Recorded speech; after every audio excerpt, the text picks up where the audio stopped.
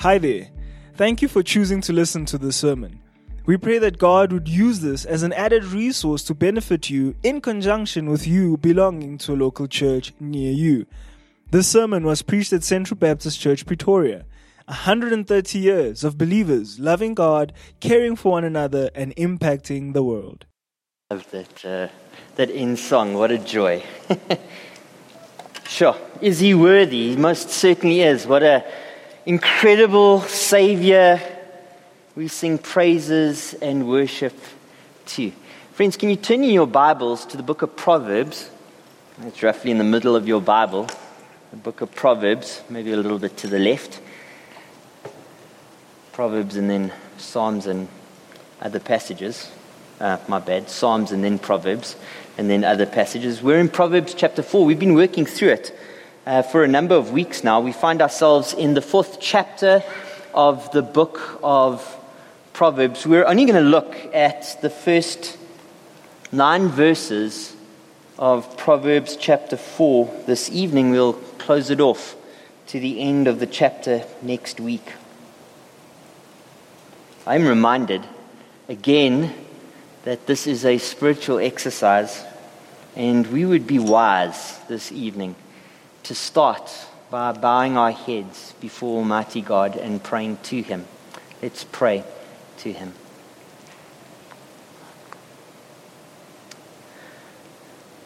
Father God in heaven, again this evening, as before, we confess that your word is faithful and true, that it is without error, that it is sufficient for all matters of life and for godliness.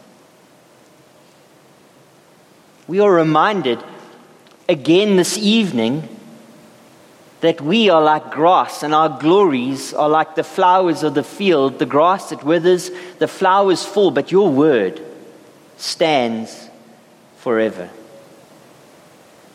We love your word, Lord God. Indeed, you love your word. You've magnified it. You've elevated it. You've extolled it.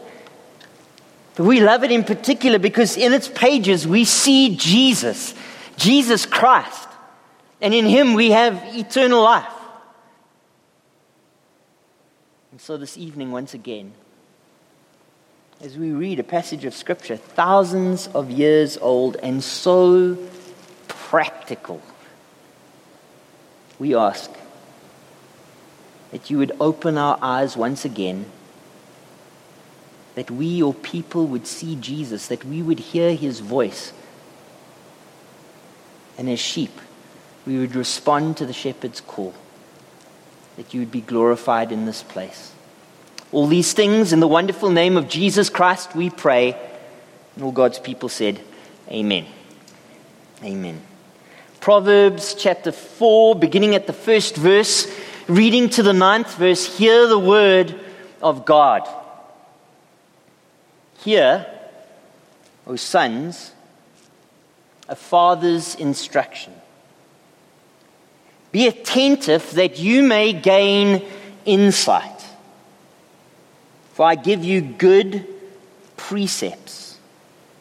Do not forsake my teaching.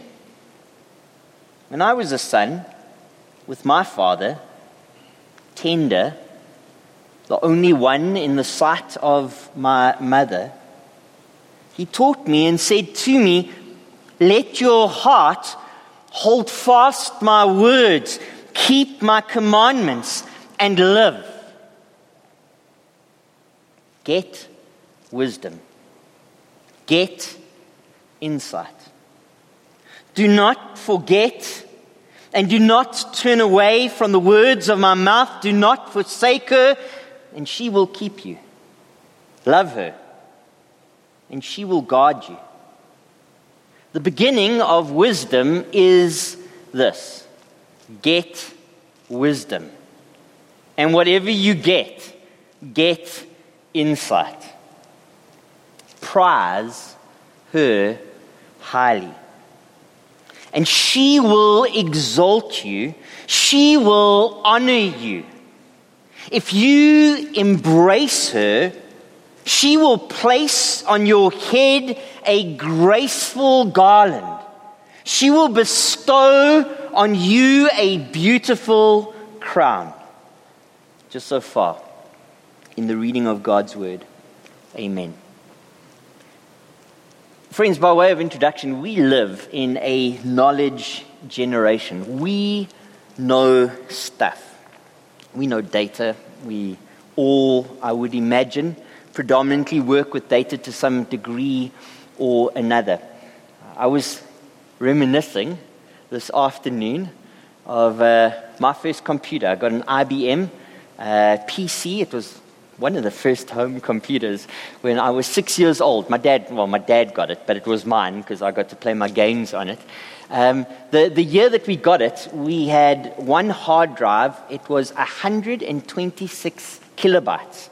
The following year, we upgraded our PC and put in a second floppy disk drive, another 128 kilobytes, so that we could read 2 discs at once. I was very fancy. We were like on the street. Everybody would come and play games at my house. The following year, we upgraded it a third time, and we got a hard drive. You guys have no idea. The hard drive was like the size of this Bible, and it was, I'm not even joking, 5 megabytes. We didn't know what we were going to do with all the space, honestly. We loaded everything that we had on it. I loaded up Police Quest and Space Quest and Heroes Quest, and I ran out of game. Everything was on, and we had megabytes and megabytes left over. We didn't know what we were going to do with all of this space. I was curious, thinking about knowledge, and thinking about the proliferation of knowledge in our society. And I was thinking about how much knowledge is out there. Astrophysicists probably use the biggest data sets out there, guys that take photos of the cosmos. Maybe they understand this number. It is a zettabyte. A zettabyte. Do you know how much data there is out there on the internet presently, as of, 2023, so cresting into 2024? 147 zettabytes. Now you go, well, that doesn't sound that a lot. That's 147. A zettabyte is 1,000 exabytes. You go, okay, well, then it's 147 times 1,000. But you're thinking in gigabytes now, because that's what you've got on your iPhone or your phone at home. Well, an exabyte is 1 trillion gigabytes. And a gigabyte is obviously 1,000 megabytes, and 1,000 megabytes is a kilobyte, and that was that little floppy disk that I had when I was a kid. There is a proliferation of knowledge in our society, and it's just getting more and more and more. But what we're not seeing is an equal, corresponding amount of wisdom in our society. We are the knowledge generation, but we are not the wisdom generation. If you want proof of that, those of you who are students, in the following weeks to come, there's going to be hazing at Res, and there's going to be kids coming from all over the country to study at Tuks and at other campuses all over the city. These are the cream of the crop, of the academic crop of South Africa, with university exemptions, coming to study the university degrees, doing medicine and doing astrophysics and doing BAs and all kinds of other things. And you are going to see some of the least wise decisions being made over the next 2 weeks that could possibly be imagined. Because while we know a lot of stuff as a society, we are not a wise bunch of people. Now, often when we think of the Bible, we think, but those guys had it. We might know a lot. In fact, we certainly know more than them, surely. But they had wisdom in ways that maybe we don't have today. Just not true. The guy that wrote the book of Proverbs is King Solomon. King Solomon collected information. He was a knowledge magnet, known throughout the world as the most knowledgeable, insightful man of his day. But guess what? Not too unlike us. All the knowledge in the world didn't keep him from missing the point of life. if you want to see him completely missing the point of life, his own testimony of that, you can go and read the book of Ecclesiastes, which is chapter upon chapter of how he missed the point. Gets to his old age and recognizes that all of the knowledge that he had in his mind, he misspent. And he misspent it in grievous ways. Solomon sinned in ways that possibly, with all of our lack of wisdom, we might not even get up to in our day and age. My point is this: wisdom is more than knowledge. And I want to give you a working definition for wisdom. I kind of have made this up over years. I've been thinking about it for a long time. I have no doubt that others use something similar, but this is my definition of wisdom. Wisdom is the right application of the right knowledge at the right time.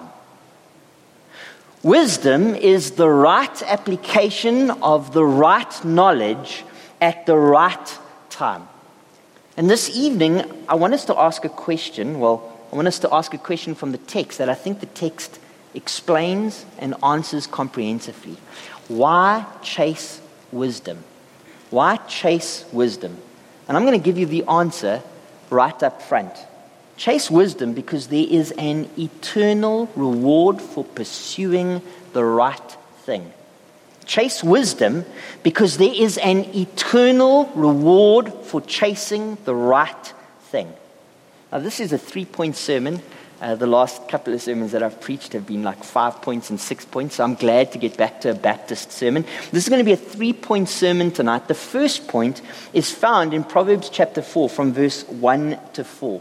Proverbs chapter 4 from verse 1 to 4. I'd like to give it a heading so that you've got a hook to hang it on, and it is this: the source of wisdom. Not the sauce, pasta, that you put on your food. The source, as in where you get wisdom from. The source of wisdom. Proverbs chapter 4, verse 1 to 4. I'm going to read it one more time, and I'm going to give you a very high-level view of what I think these first 4 verses are saying. I'm going to explain it rapidly. Let me tell you what it's saying. From generation to generation. You're a generation. From generation to generation, attentive sons. Now you might go, okay, that's a bit patriarchal. We'll get to that in a moment when we principalize the text. But let's just look at what it's saying for the meantime. From generation to generation, attentive sons must hear and be attentive to the instruction of godly fathers to live. Okay. Let's see if you can see it in the text. It's right behind me. You might be able to spot all of that even before I get to the end. Let me read it. Hear, O sons, a father's instruction, and be attentive that you may gain insight. For I give you good precepts. Do not forsake my teaching. When I was a son, my father, tender, the only one in the sight of my mother, he taught me and said to me, let your heart hold fast my words, keep my commandments, and live. Just so far to the end of verse 4. Let me tell you the big idea, and then we'll just work through that big idea one phrase at a time. It's saying, from generation to generation, attentive sons must hear and be attentive to the instruction of godly fathers to live. From generation to generation. It's very interesting as you read this text. There's 3 generations at least that are spoken of. Maybe you can spot them even before I point them out. Firstly, there's the writer. Let's make him the guy in the middle, Solomon. He's the writer of this section of the book of Proverbs. And he's writing here, O sons. Now we've got a second generation. These sons of Solomon. And you go, okay, well that's interesting, particularly if you've been paying attention up to now in the book of Proverbs, because up until now he's been addressing a single son, the heir to his throne. He's been giving him the kind of wisdom that a king might need to rule but now he opens it up and he's speaking to his children collectively. Hear, O sons. The sons of Solomon were very, very many. We have 3 recorded for us in Scripture. They were Rehoboam, he was the guy that was a disaster, Shammai and Shabab, interesting names. But Solomon had like hundreds of wives and hundreds upon hundreds of concubines. And so there would have been a plethora of children to his names. Right now, Solomon, the middle generation, is addressing his sons collectively. So it's a broader audience than up to now in the book of Proverbs. But the third generation, he refers to in verse 3. When I was a son with my father. And then he says, my father, in verse 4, he taught me and said to me. In other words, I've received teaching that came from my father. It came to me, and now I'm teaching you, and God willing, you will go and teach others, and so forth and so on. From generation to generation is the point that I'm lifting from the text. From generation to generation, attentive sons. There's an expectation here in this text. There's only 2 commands, imperatives, things that you need to obey. These aren't suggestions, these are commands. And the 2 commands are there. Maybe you can spot them in the text before I say them. They're found in verse 1. And the first is hear. Hear. You are commanded, O sons, to hear. And the second is be attentive. You are commanded, O sons, to give attention. Solomon is saying in this text that from generation to generation, attentive sons must hear and be attentive to what? Well, to instruction. It says that in verse 1, hear, O sons, a father's instructions. But I do want to draw out to you how many synonyms he uses for instruction in these first 4 verses. Take a look with me in verse 1. It says instruction. Take a look in verse 2. It says precepts. And in verse 2 again, it says teaching. Take a look in verse 4. It says he taught and said to me. And toward the end of verse 4, my words and my commands.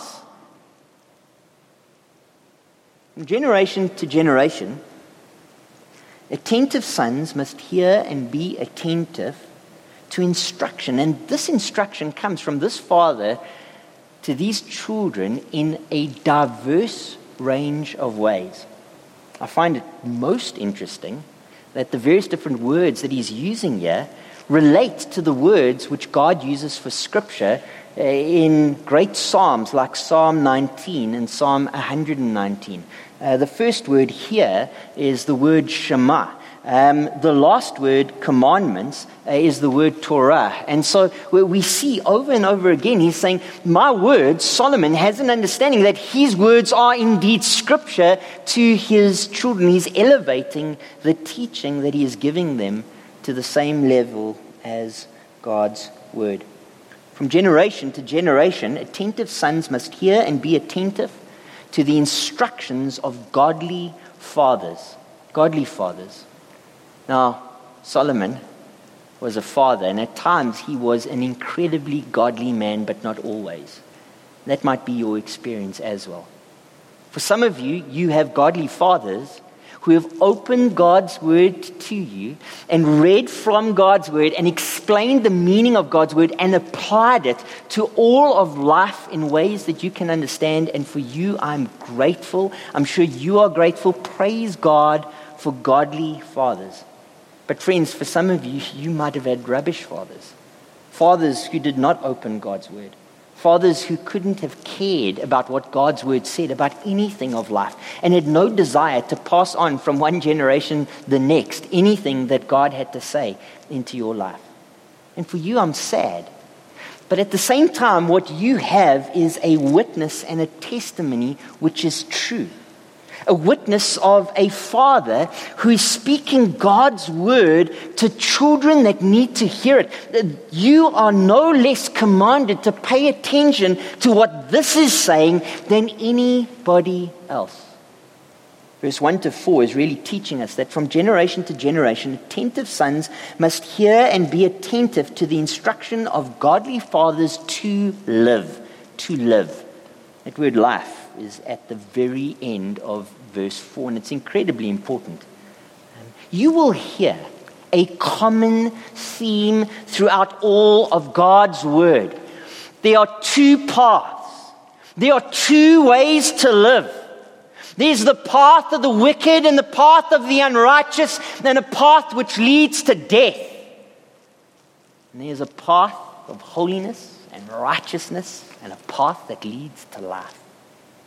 What Solomon is saying is, child, hear the words of a father that cares for you.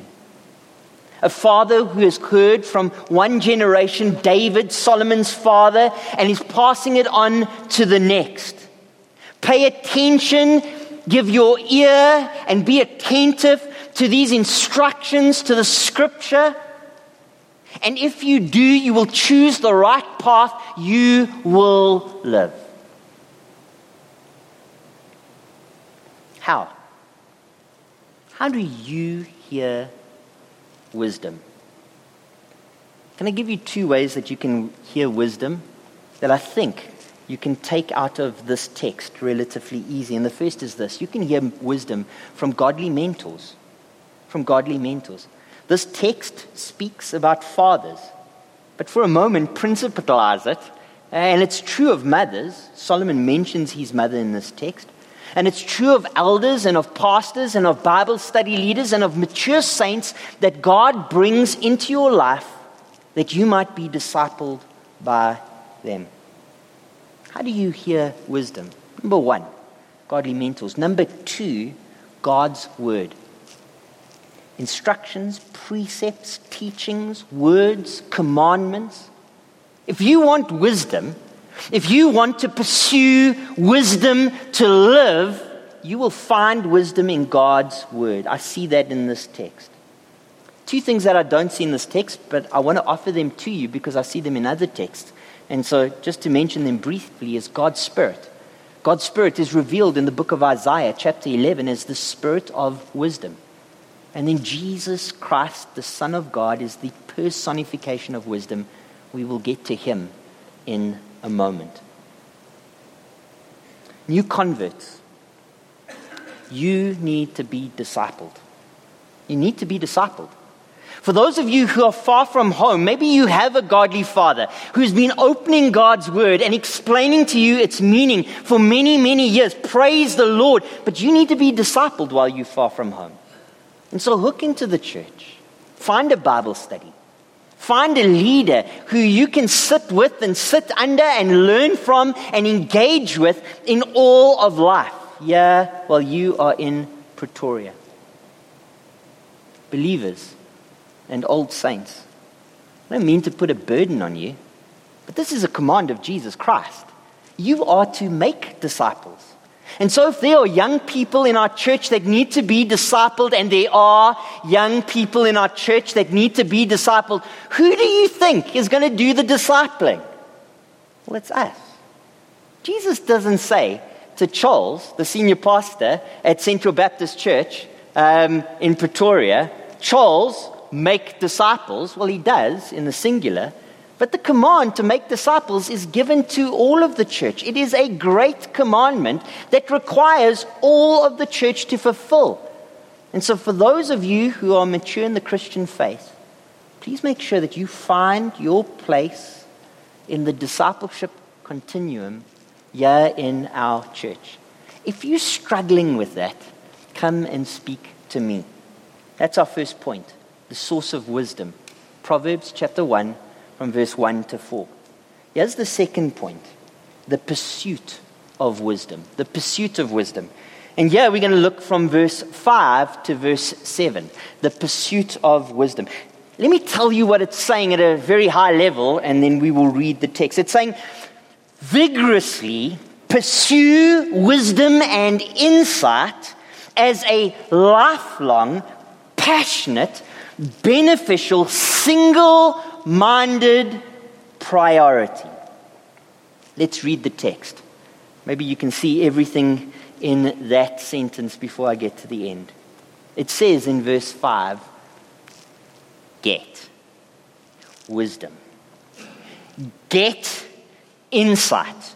Do not forget. And do not turn away from the words of my mouth. Do not forsake her. And she will keep you. And she will guard you. Love her. The beginning of wisdom is this.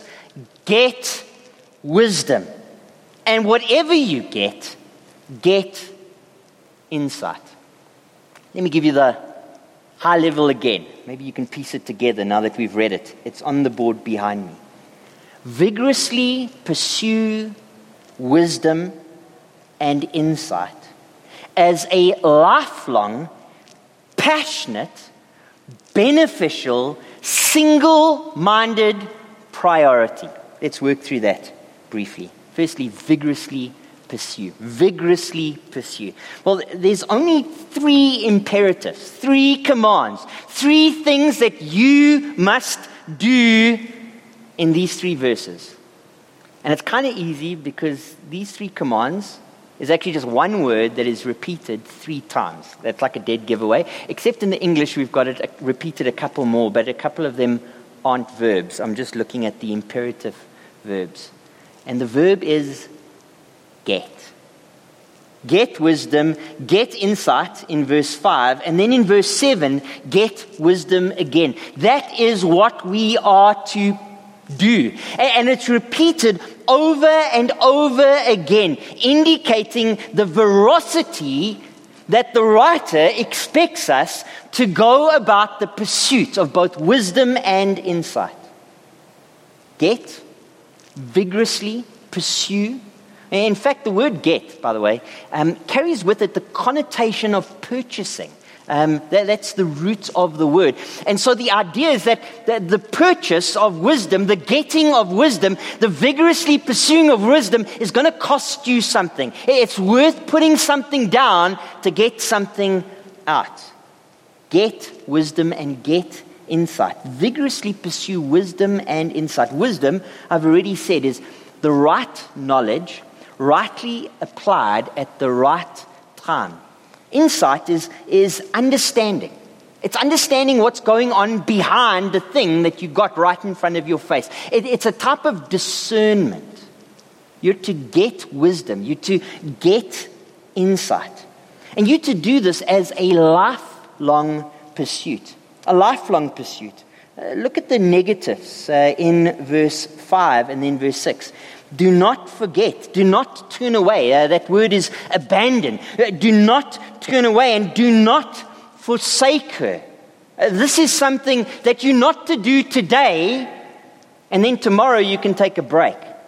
No, wisdom you pursue today, tomorrow, forever as an ongoing pursuit, a lifelong commitment. And it is a passionate commitment. If you want wisdom, you need to passionately long for her. Passionately, go about passionately to find her.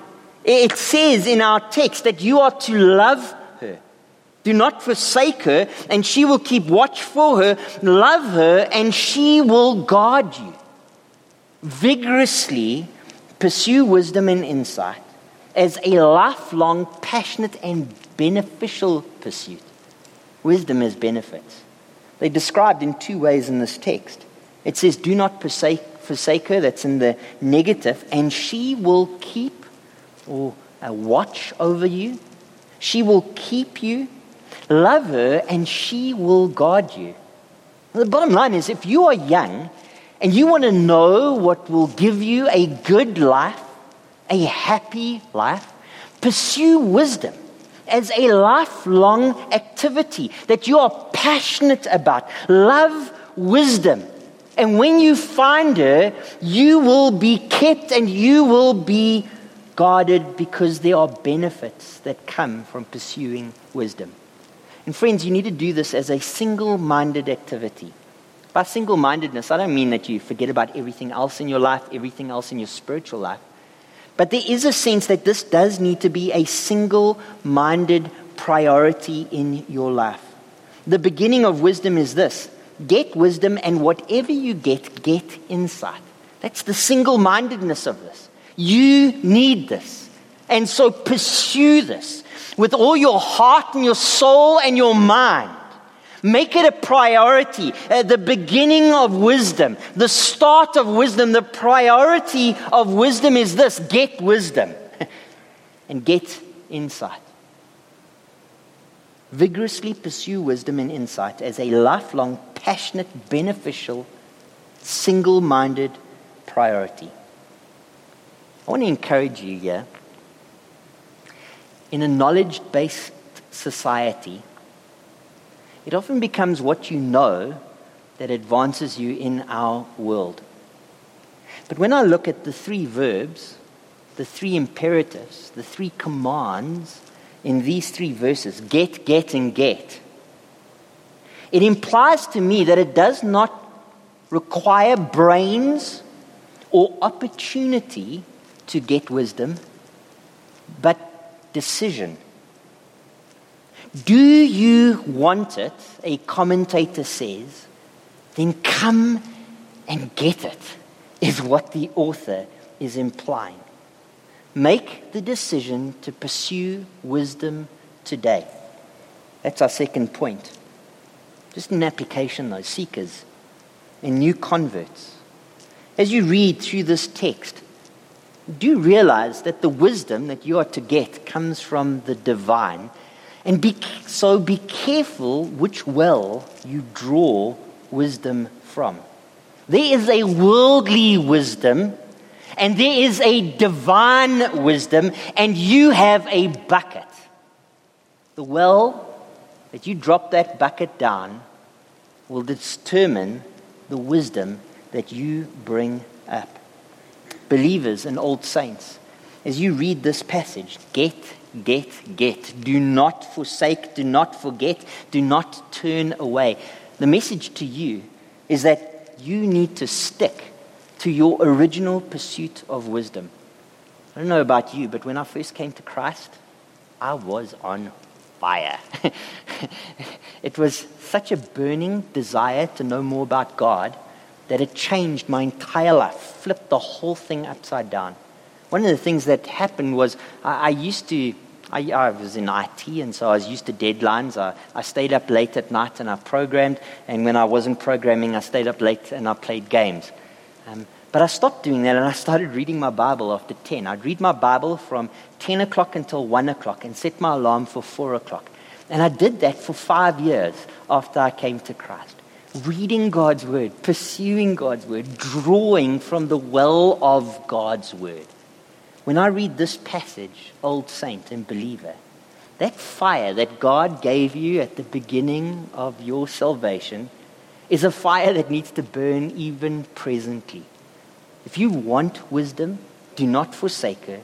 Do not turn your back on her, and do not forget her, but pursue her as a lifelong, passionate, beneficial, single-minded priority. Third point, the reward of wisdom. The last two verses, the reward of wisdom. This one's a little bit quicker. It's a much shorter synopsis. Prize wisdom and receive honor. Embrace her and receive reward. Prize wisdom and receive honor. Embrace her and receive reward. Maybe you'll spot everything that I'm about to say before I even get to it as we read through the text. Read with me from verse 8. Prize her highly, and she will exalt you. She will honor you. If you embrace her, she will place on your head a graceful garland. She will bestow on you a beautiful crown.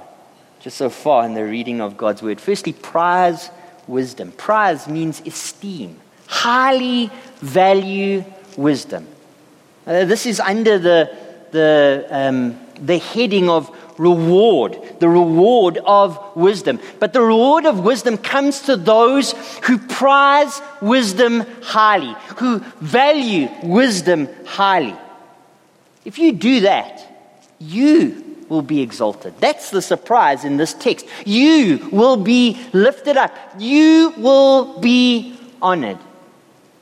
Secondly, embrace her.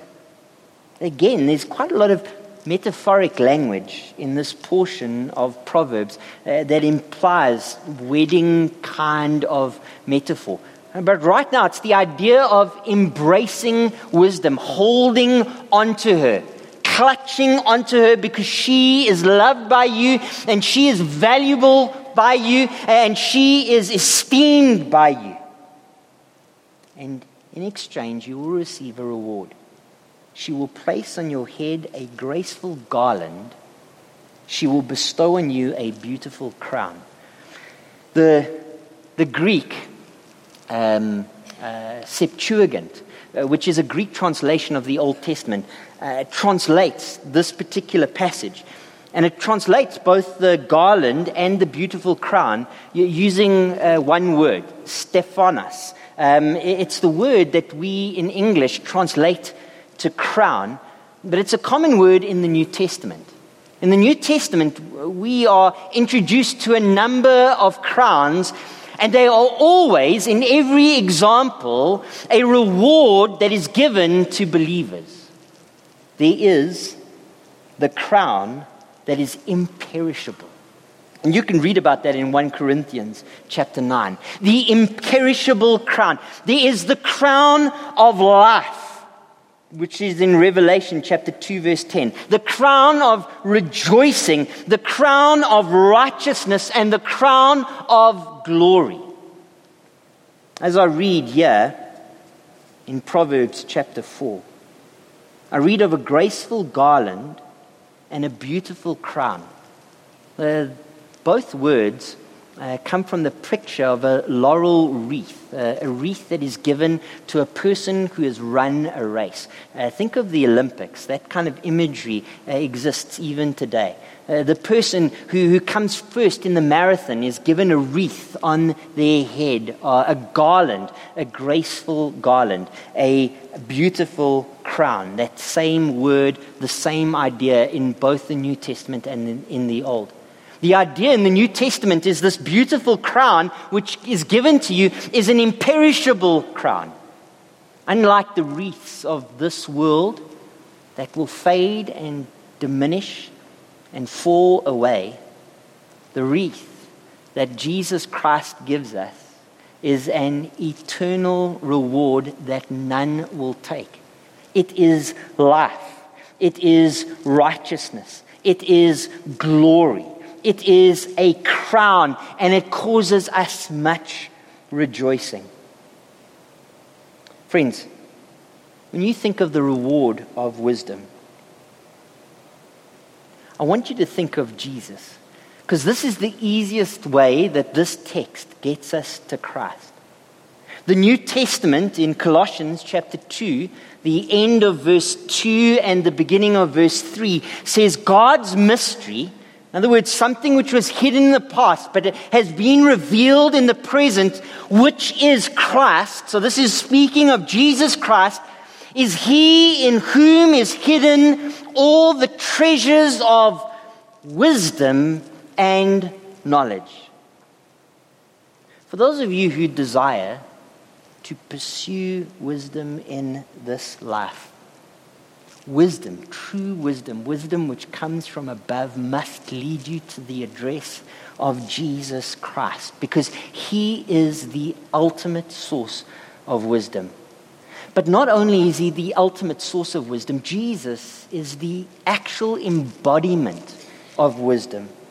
You can read in 1 Corinthians chapter 1 verse 30. Christ Jesus has become to us the wisdom from God. If you want wisdom, you must find Jesus. As I read this text, as I see in this final reward, I think of two types of people. Those who are foolish and reject wisdom, and those who ultimately will be God glorifying and pursue and embrace and highly esteem wisdom. Fools will receive the opposite of the reward which is mentioned in this text. They will receive dishonor rather than honor. And they will receive judgment rather than a beautiful crown. But friends, there is another way. A way which leads to life. A way which leads to eternal life. A way which leads to righteousness. A way which leads to rejoicing. A way which leads to glory. And it goes through the cross of Jesus Christ. Because the wisdom of God came into this world, and unlike the world expected, considered foolishness by everyone who gazed upon it, the wisdom of eternity went to a cross and died for the sins of humanity. Jesus died that you might live.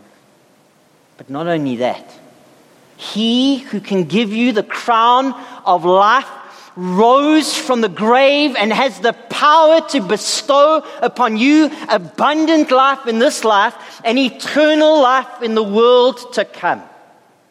And this evening, He says, "Come unto me, all you who are weary and heavy laden, and I will give you rest."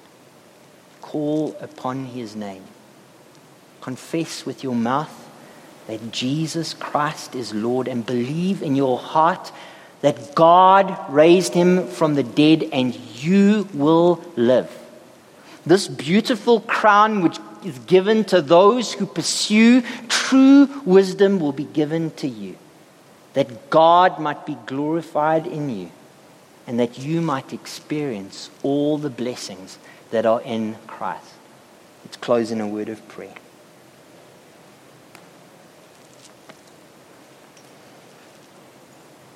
So much knowledge, and yet it comes down to this. Faced with a simple proposition: believe in Jesus and live. Reject Jesus, and judgment will be yours. Father God, even this evening, would you open the eyes of the blind? Would you grant life to the dead? And would you be glorified as your saints are built up by your word? These things we pray in the wonderful name of Jesus Christ, our Lord and our Savior. Amen. Thank you for listening to this sermon. Find out more about Central Baptist Church at www.central.org.za.